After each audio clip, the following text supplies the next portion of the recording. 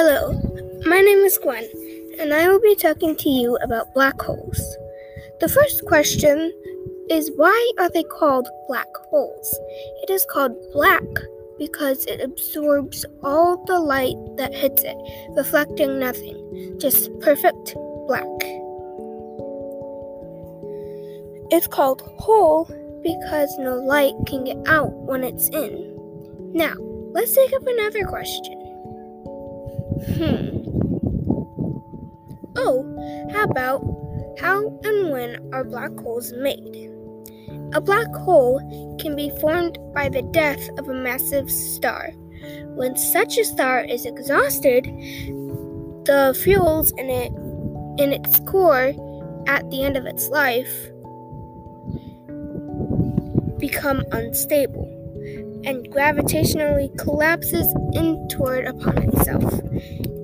And that is how it becomes a black hole. But we are much too far away to get sucked in. Well, now that reminds me, what would happen if we got sucked in to a black hole?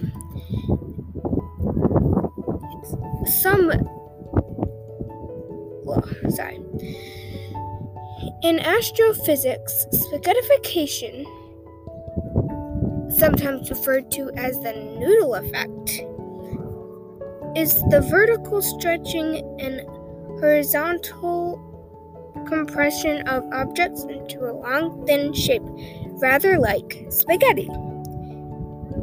In a very strong gravitational field, it causes by extreme tidal forces, which keeps pulling your body apart and breaks it into very long, thin spaghetti noodles. Thank you so much for coming, and I hope you learned something. Bye!